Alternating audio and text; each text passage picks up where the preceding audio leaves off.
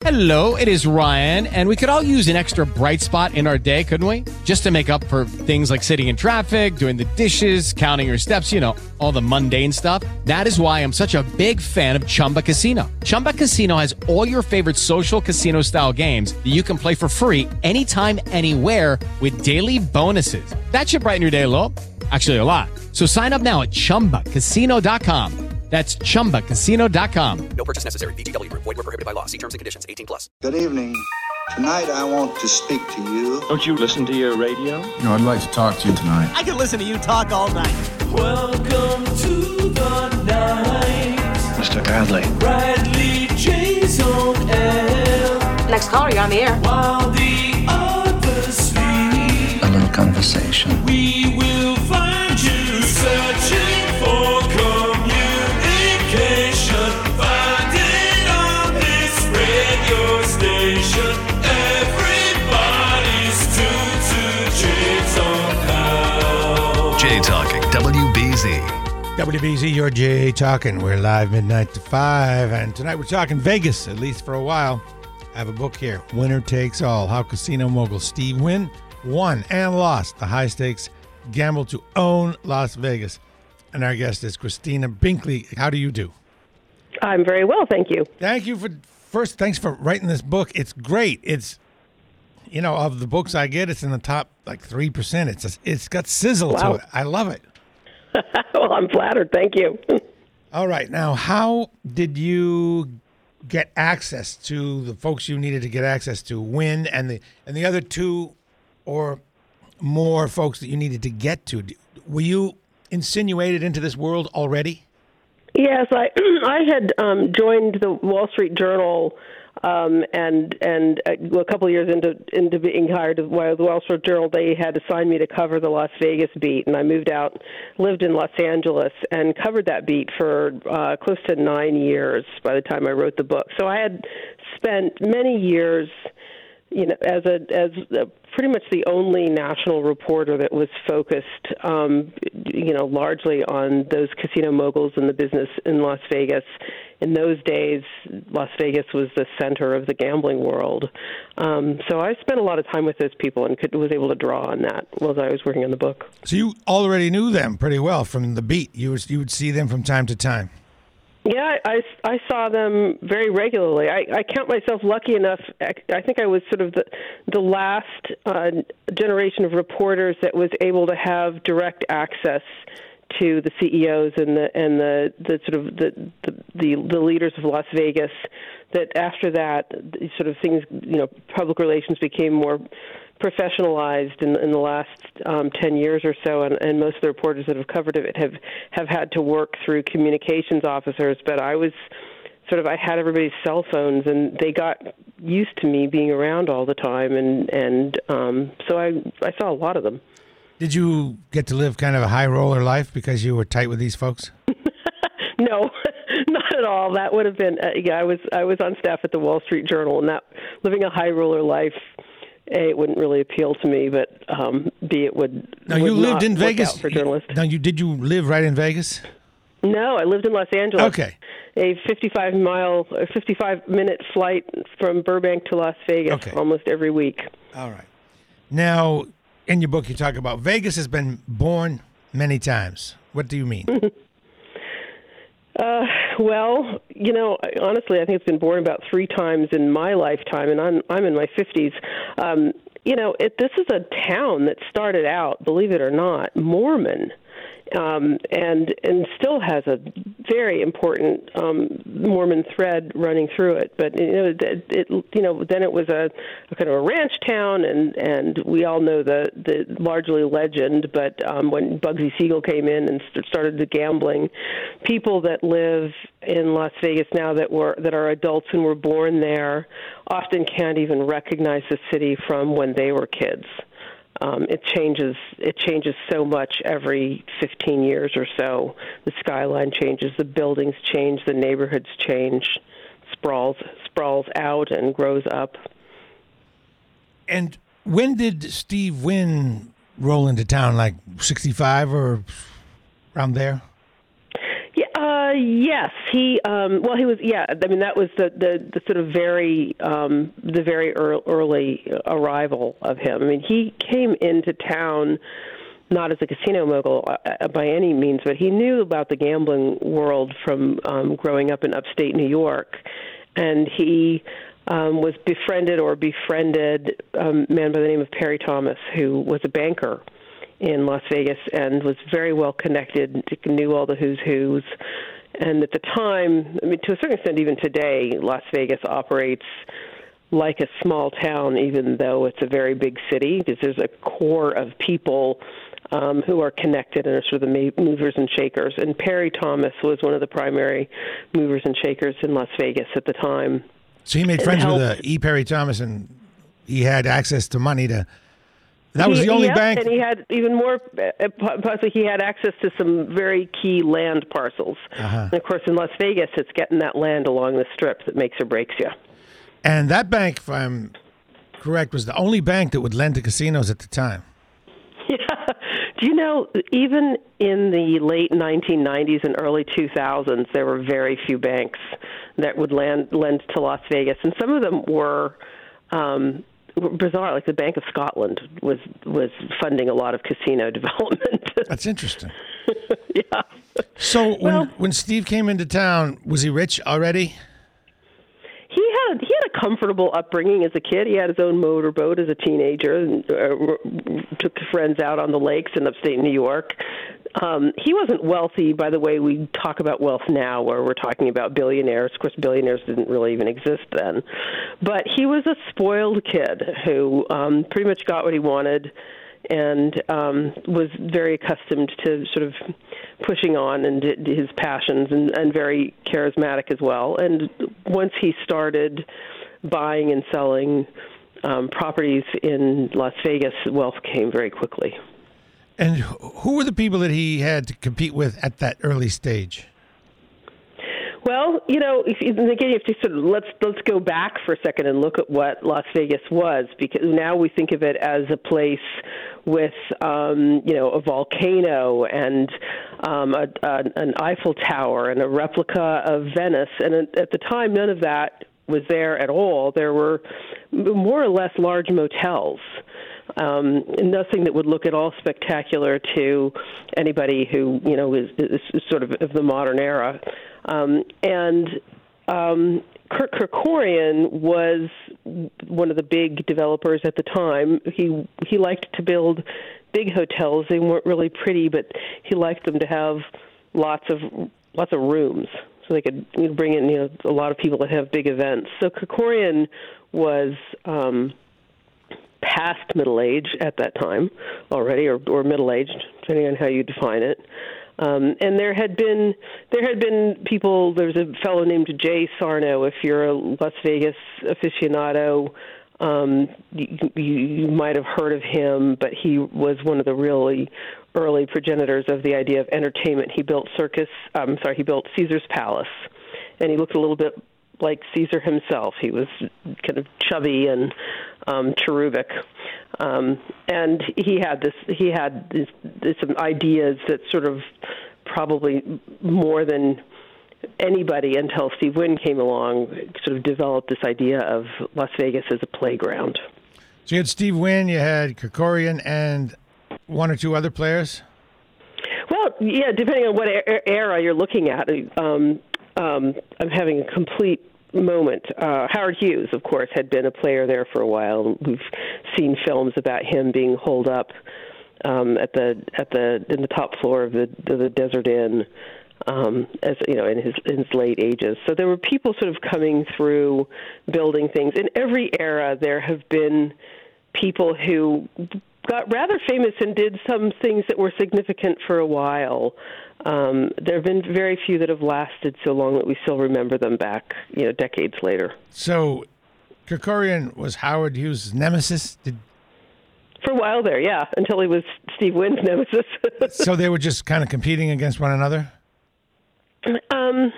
Yeah, I think, Howard Hughes wasn't there as long, and he was doing other things as well, and he had big interests in Los Angeles as well, and of course the movie industry. So he'd been doing a lot of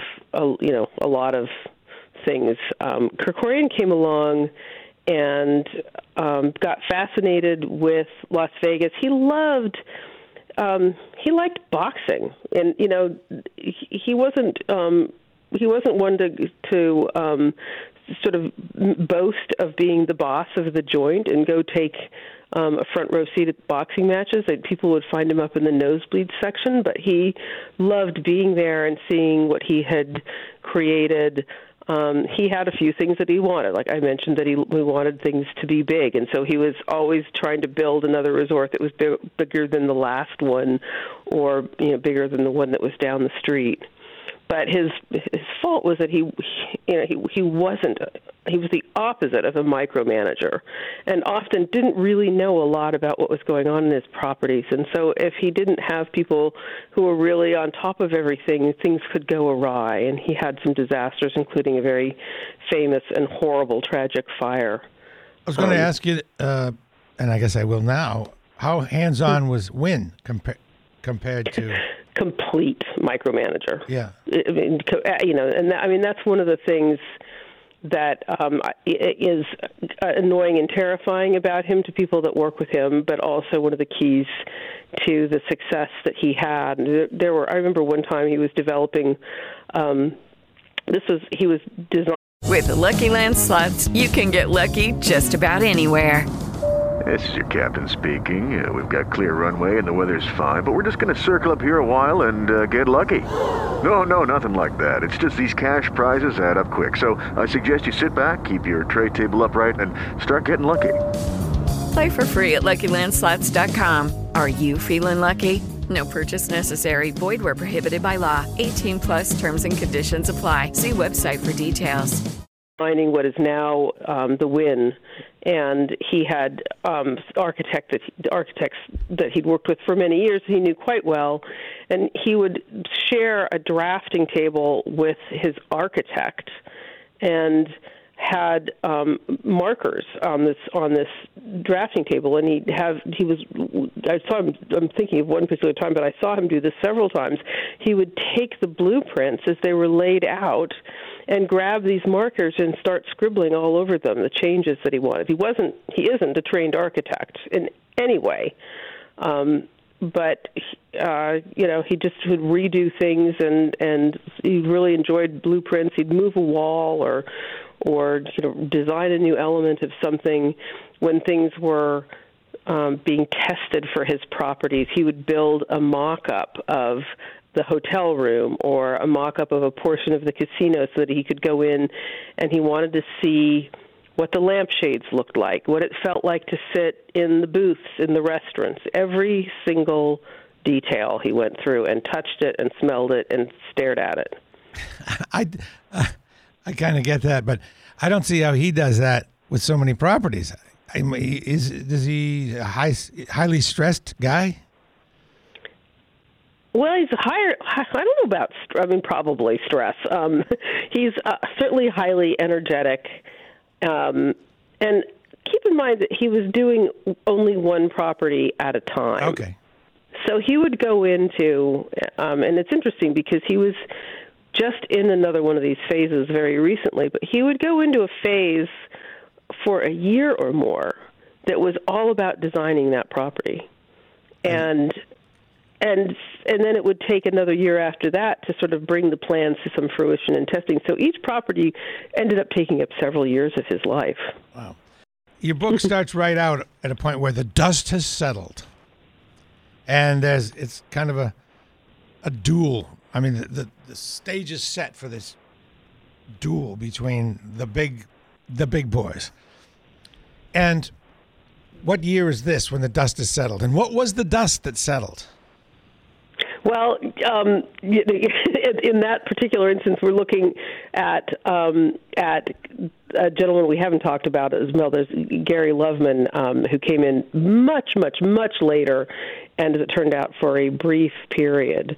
But there was Steve Wynn, of course, and we've mentioned Kirk Kerkorian, who predated Steve Wynn, and then Gary Loveman, this very cerebral former Harvard professor who, by a bizarre series of what can only be called accidents, ended up as the CEO of Caesars Entertainment Corporation. And the three of them really duked it out for a number of years for who had the best plan for controlling Las Vegas. Loveman's plan couldn't have been more different than anybody else. He was really interested in sort of Pavlovian psychological research on gamblers, how you get them to stand longer and hit the button more often on a slot machine. And he was all about incentivizing people to stay at those slot machines. Steve Wynn was about bringing people in, building spectacle and exciting people and giving them lots of entertainment, including food as entertainment. And Kerkorian wanted to have the biggest properties they were out there. So you've got these three very different personalities buying up or building pieces of the Las Vegas Strip. Seems like Loveman's idea was good for once they got there to squeeze as much money as he could out, but Wynn's idea was to get them there with the flash bang of these properties. And Wynn is, of course, the one that ended up creating the most action for Las Vegas overall. We wouldn't have Las Vegas as the convention world central or the bachelor party central that we have now if you didn't have somebody with the imagination of Steve Wynn to create these fantastical properties. The problem, of course, and this is the dust, is that he's so imaginative and so hell-bent on creating whatever his next passion project is, and that could change over the years. For a while, for several years, he was in love with dolphins, so he built himself a big pool with dolphins that were virtually his pets that he would swim with. And then after that, he got interested in art, Impressionists, and started collecting Impressionist art, which actually turned out to be a fatal decision for him, because one of the ways that he funded the art was by having his casinos buy it. And investors started getting a little squeamish about the amount of art that was being owned by their casino companies, and they got upset. Steve Wynn did some things that they thought were a little awkward in his, they were not necessarily important, but he'd go on conference calls to discuss earnings, and his dogs would be barking in the background. He did a song and dance routine at an analyst conference in New York once, and Kerkorian realized that investors were upset, a little bit frightened by this behavior and the artwork buying, and he launched a hostile takeover for Wynn Resorts at can only be said it was just absolutely perfect timing. I mean, it was really skillfully done, and he got it. That was the first time Wynn lost his company.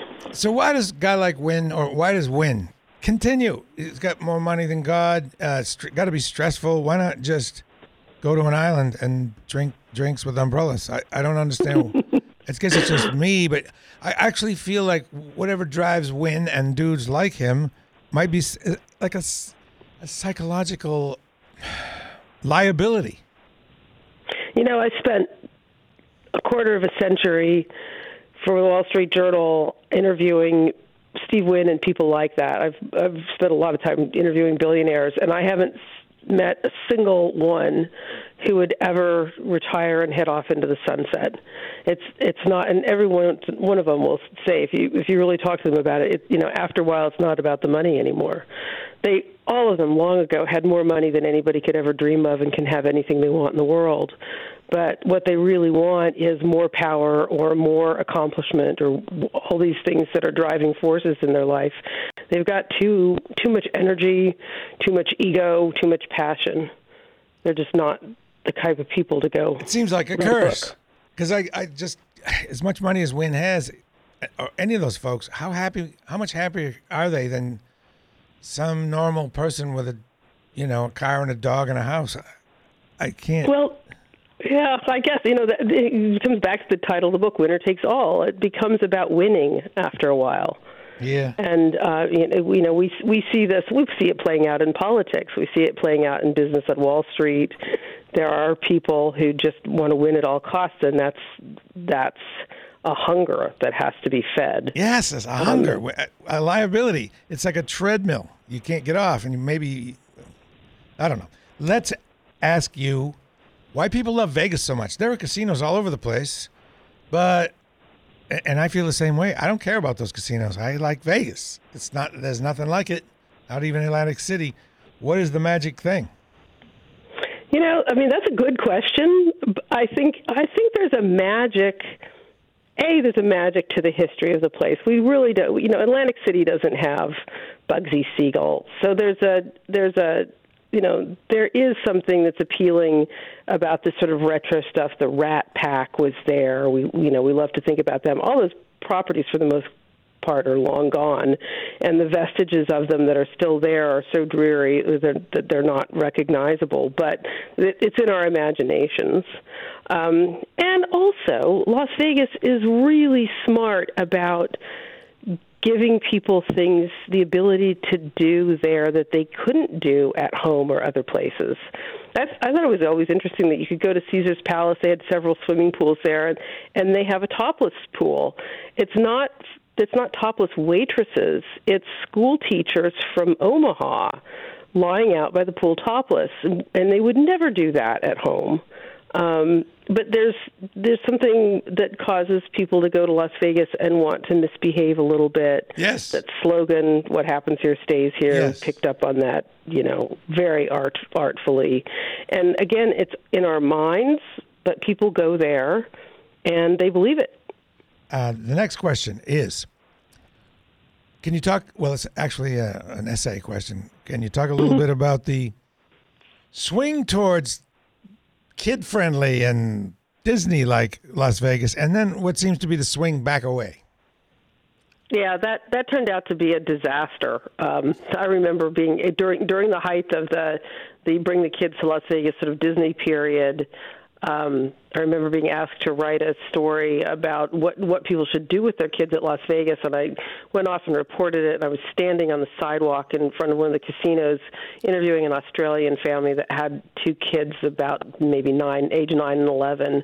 And as we looked down at the children, I realized they were picking up these flyers off of the ground, the sidewalk around them, and they were flyers for prostitutes with photographs of the prostitutes. It was a bad idea. And Steve Wynn realized that he actually started that. He built the Excalibur. It looked like a castle. He built Treasure Island that had the pirate battle in the front. I'm sorry, he didn't build Excalibur. He built Treasure Island. Okay. And that sort of started the idea of Las Vegas as a family place. It is Ryan here, and I have a question for you. What do you do when you win? Like, are you a fist pumper, a woo-hooer, a hand clapper, a high-fiver? I kind of like the high-five, but if you want to hone in on those winning moves, check out Chumba Casino. At ChumbaCasino.com, choose from hundreds of social casino-style games for your chance to redeem serious cash prizes. There are new game releases weekly, plus free daily bonuses, so don't wait. Start having the most fun ever at ChumbaCasino.com. No purchase necessary. VGW Group. Void where prohibited by law. See terms and conditions. 18+. Brain fog, insomnia, moodiness, achy joints, weight gain. Maybe you're thinking they're all just part of getting older. Or that's what your doctor tells you. But MIDI Health understands that for women over 40, they can all be connected. Hormonal changes that happen during perimenopause and menopause are at the root of dozens of symptoms women experience, not just hot flashes. MIDI specializes in compassionate care for women in menopause. Their solutions are safe, effective, and FDA approved. Plus, they're covered by insurance. A convenient telehealth visit with a MIDI clinician can be your first step to getting personalized care. They'll tailor a treatment plan for your symptoms and health history, so you can get back to feeling great.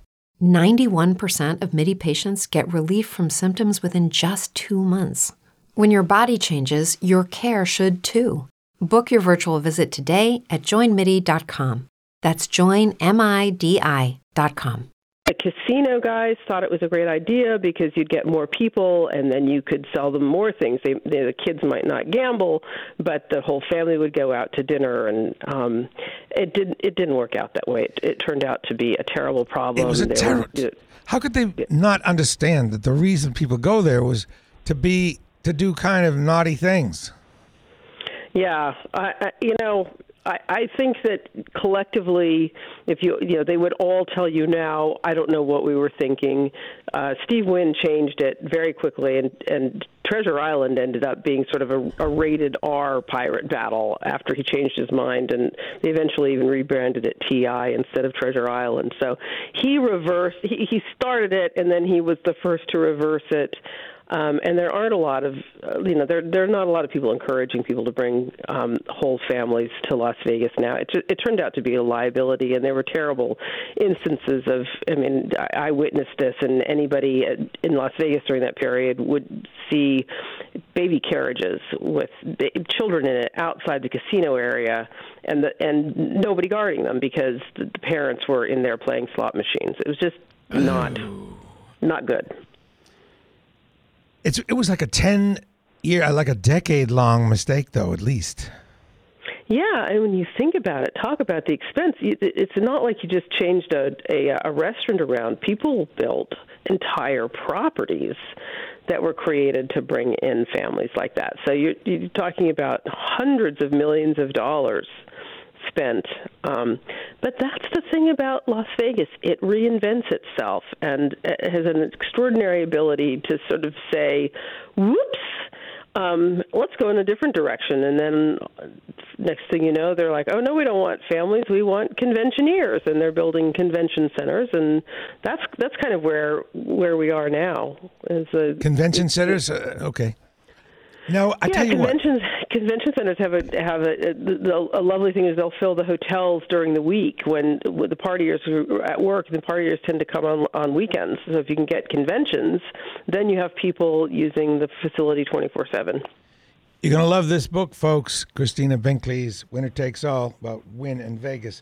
Can you go through in a very abbreviated manner Wynn's sort of acquisition history? I mean, he bought a little bit into the Frontier and the Nugget in the beginning, and talk a little bit about that, and then step by step to the present. Yeah, I mean that's exactly how it happened. Is he started out acquiring, and the Golden Nugget, for instance, was it is a casino in downtown Las Vegas, so not on the Las Vegas Strip.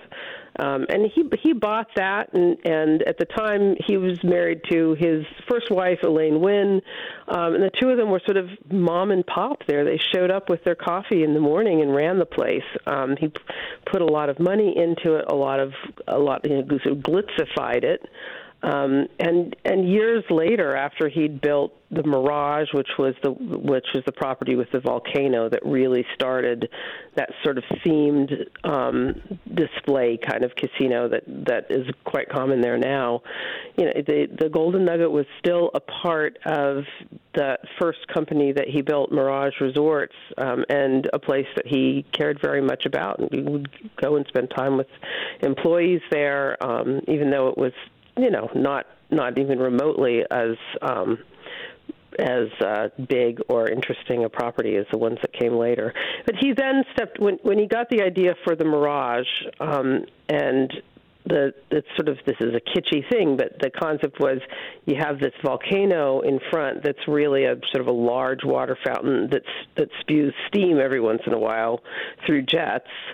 And it's a crazy thing, but he thought that would draw people. I look at that and think, who pitched that idea? If anybody who'd been at that meeting, let's build a big hotel, and we'll put a fake volcano in front, and if we build it, they will come. I wouldn't have bet on that, Tony, but he did, and it worked. And then he went on to continue building new, bigger, crazier resorts until he built Bellagio, which at the time was the first truly luxury casino in Las Vegas that had luxury shopping.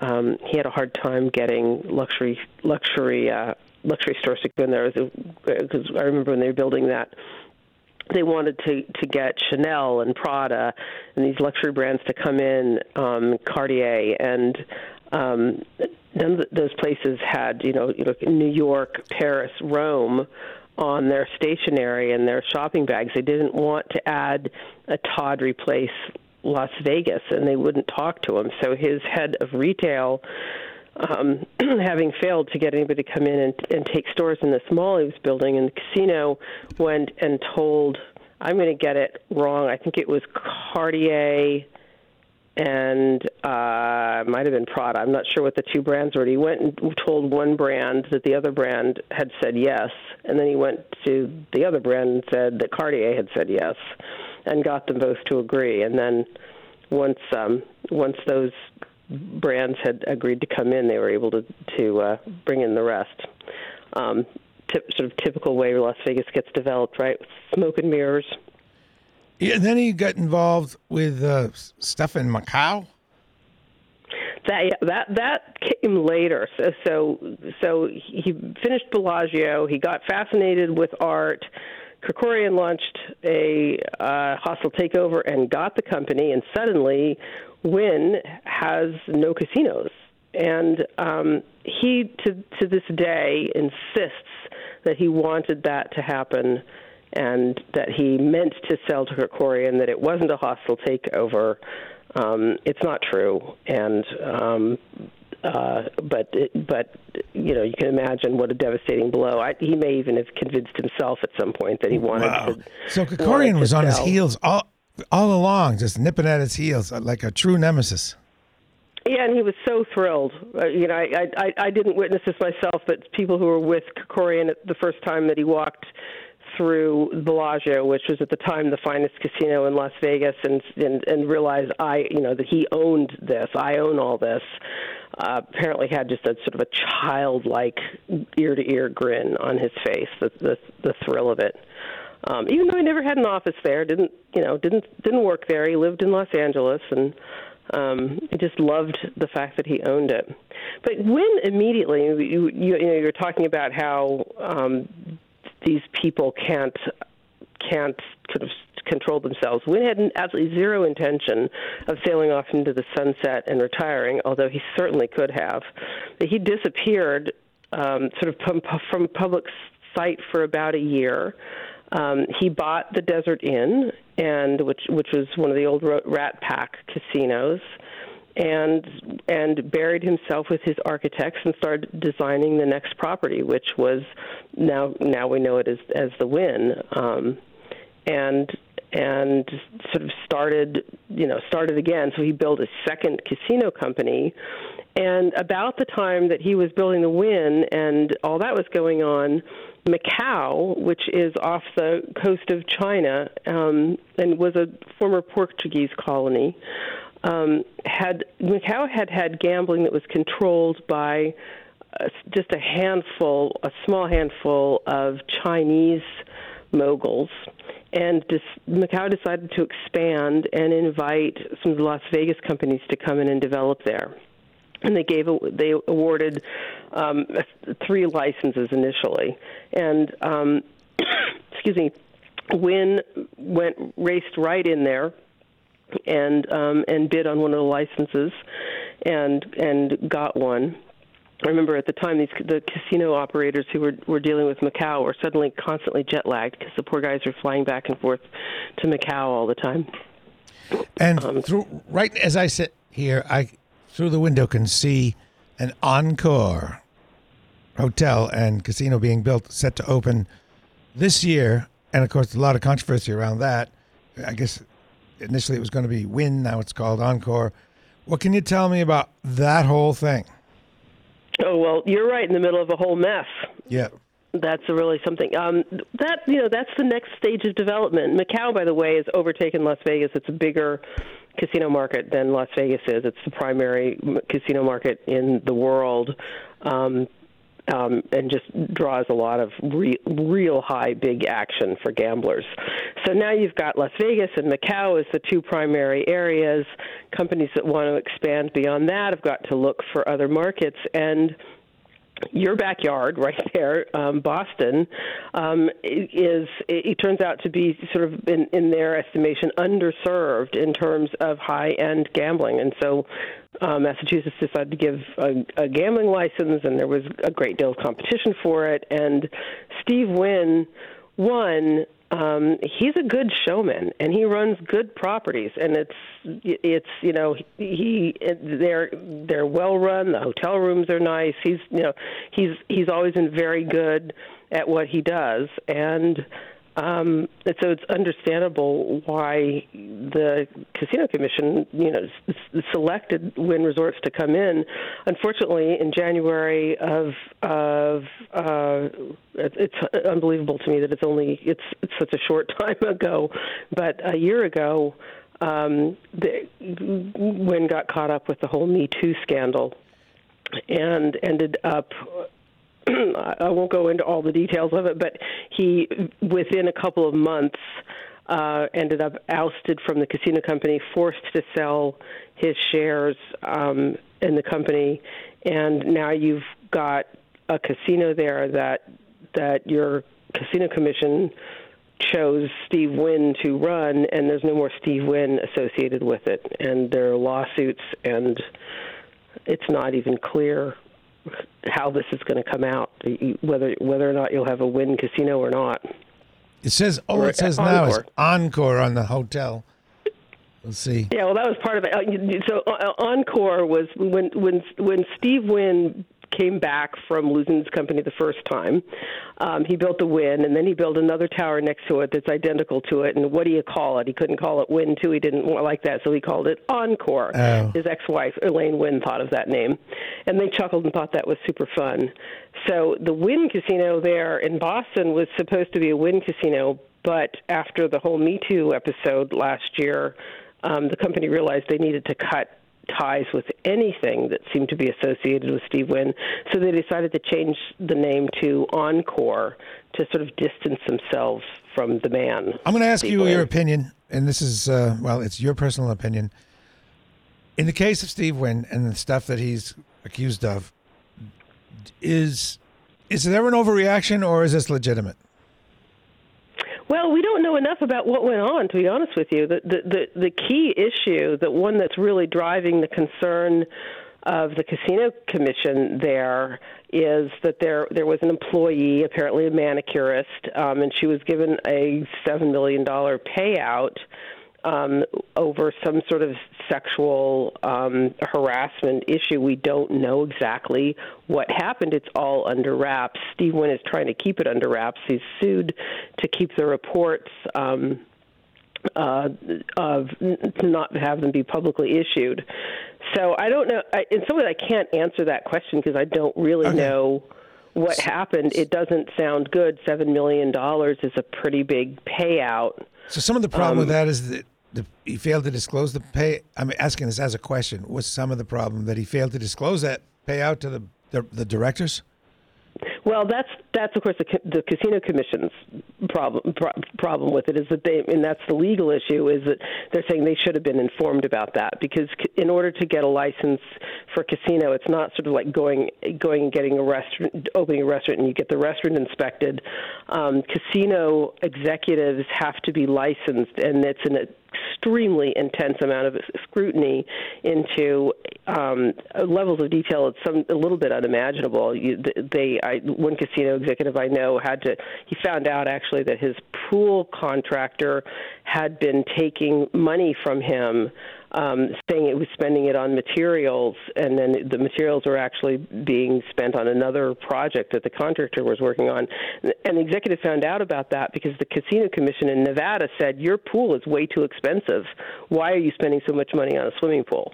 So that's the level of scrutiny these guys get. So when they find out that Steve Wynn didn't tell them, or the Wynn Resorts didn't tell them about a $7 million payment to settle a lawsuit, that's a big problem to them. So that's the legal issue. But the real issue, the real question that you're asking, I think, about whether or not this is an overreaction is, it's startling to all of us to see somebody who is arguably a difficult man, absolutely, but he's also accomplished extraordinary things and has his own style of genius. And to see all of that wiped out, Steve Wynn has spent most of the past, he spent the whole summer on his yacht in the Mediterranean, and is sort of staying in his New York apartment. He's traveling around. He's got various homes in various places, but he has literally at this point nothing to do with his former company or the casino industry, and it's going to be killing him, right? Yeah, I'm sure. It still surprises me, and I know that he's well into retirement age, and most people would enjoy their yacht and their multiple homes and wonderful lifestyle, but I just can't believe he's not. I don't think he's retiring. I honestly believe he has all kinds of plans. I have just a couple more. His next big thing is. Just a couple more questions for Christina Binkley, and we're talking about her book, Winner Takes All, How Casino Mogul Steve Wynn Won and Lost a High-Stakes Gamble to Own Las Vegas. When you went there, your experience, did you go and did you have fun, or was it just a dreary job when you would go? No, it's definitely not just a dreary job. I'm not a gambler. I bet a couple of times in slot machines just because it seemed ridiculous to have a beat like that and not do it. But there's no joy for me. I'm just not. It's not who I am. There's nothing. I loved every moment of covering Las Vegas and writing about those people. I found that the executives of the companies were fascinating. The customers in the casinos were fascinating. There were human stories right and left. You just couldn't, you step out your hotel room and you stumble on some fascinating individual or story. So for me, it was a playground for journalism in the same way that for other people, it would be a playground for whatever kind of game they like to play. Of the things that just can't do other places, were there any that you liked to do? I wanted to go, take that tour to the one of those Grand Canyon airplane rides, but it was too windy that day. Do you like to do any of that stuff? Yeah, of course, and go out to Hoover Dam. Yeah. One of my favorite things, and matter of fact, I really found that I had to do that. When you go into casinos, there's no, your hotel room has a window, but there's no windows in the casinos. It's a very enveloping atmosphere. And if I spent, all day for several days doing interviews, I'd be staying in the casinos, interviewing people in the casinos. I felt like I needed to get out and escape and get a little bit of the real world. And I would get in my rental car and drive out to a place called Red Rocks State Park that they had out there, which you drive out for the desert for a while, and you're suddenly in this extraordinary canyon with these vivid red rocks. It was extraordinarily beautiful. Or you could go out to these old towns. There's a hilarious town named Pahrump. Pahrump, on the way to Death Pahrump? Valley. Oh, yeah. Yeah. You could go out and just experience a whole nother part of the West that Las Vegas probably looked much like Pahrump at one point, but doesn't anymore. So you don't have to just be glued to the Strip. If you spend a little bit more time, that whole area of southern Nevada is full of surprises and lovely things that you can do with the kids, by the way. Yes. So if you go to the old part, not the Strip, but the old original part, is there a must-go-to old school, the real deal, the one you want to go to in downtown? Oh, you mean casino? Yeah. I hate to tell you that. No, not really. Okay. They've all been, redone or are so run down that it's not, I think anybody sort of expecting that old time feel you're not going to find it there. One big disappointment for me was Flamingo. When I went there, I don't know, maybe 15 years ago, I liked it because it was kind of old school and shiny bright. It wasn't a themed kind of thing. And then I went back this year, and it was, oh my God, it had completely changed. I was saddened. Yeah, and some of them change every 5 years. The Flamingo has, that's an old property, but it's been redone so many times and changed that you'd need a historian to take you through to really help you find, the things that would remind you of that. I'll tell you what that you should do next time you go to Las Vegas. Yeah. If you like that old feel, is go to the Neon Graveyard, as it's known. Okay. There is the mayor just announced that they're going to make more of a museum of it, which is something that people have been talking about for a long time. But if you Google the Neon Graveyard in Las Vegas, you'll come up with a website. It'll explain to you how you can make an appointment and go see it. And it's literally a former parking lot that is full of the old neon signs from the old casinos. And they're laying on the ground.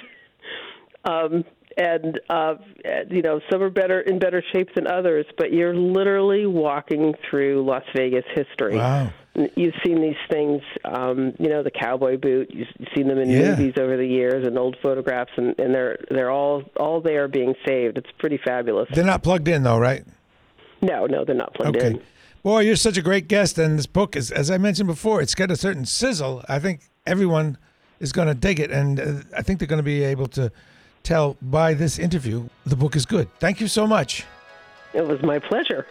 Christina Binkley, Winner Takes All, How Casino Mogul Steve won and lost. A high-stakes gamble to own Las Vegas, and now I want to go to Las Vegas ASAP. Thank you very much.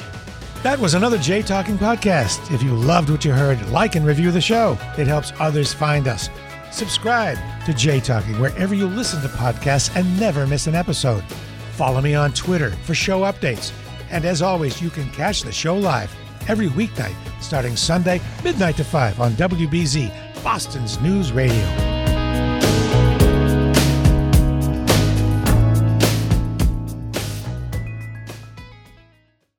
With the Lucky Land Slots, you can get lucky just about anywhere. This is your captain speaking. We've got clear runway and the weather's fine, but we're just going to circle up here a while and get lucky. No, nothing like that. It's just these cash prizes add up quick. So I suggest you sit back, keep your tray table upright, and start getting lucky. Play for free at LuckyLandSlots.com. Are you feeling lucky? No purchase necessary. Void where prohibited by law. 18+ terms and conditions apply. See website for details.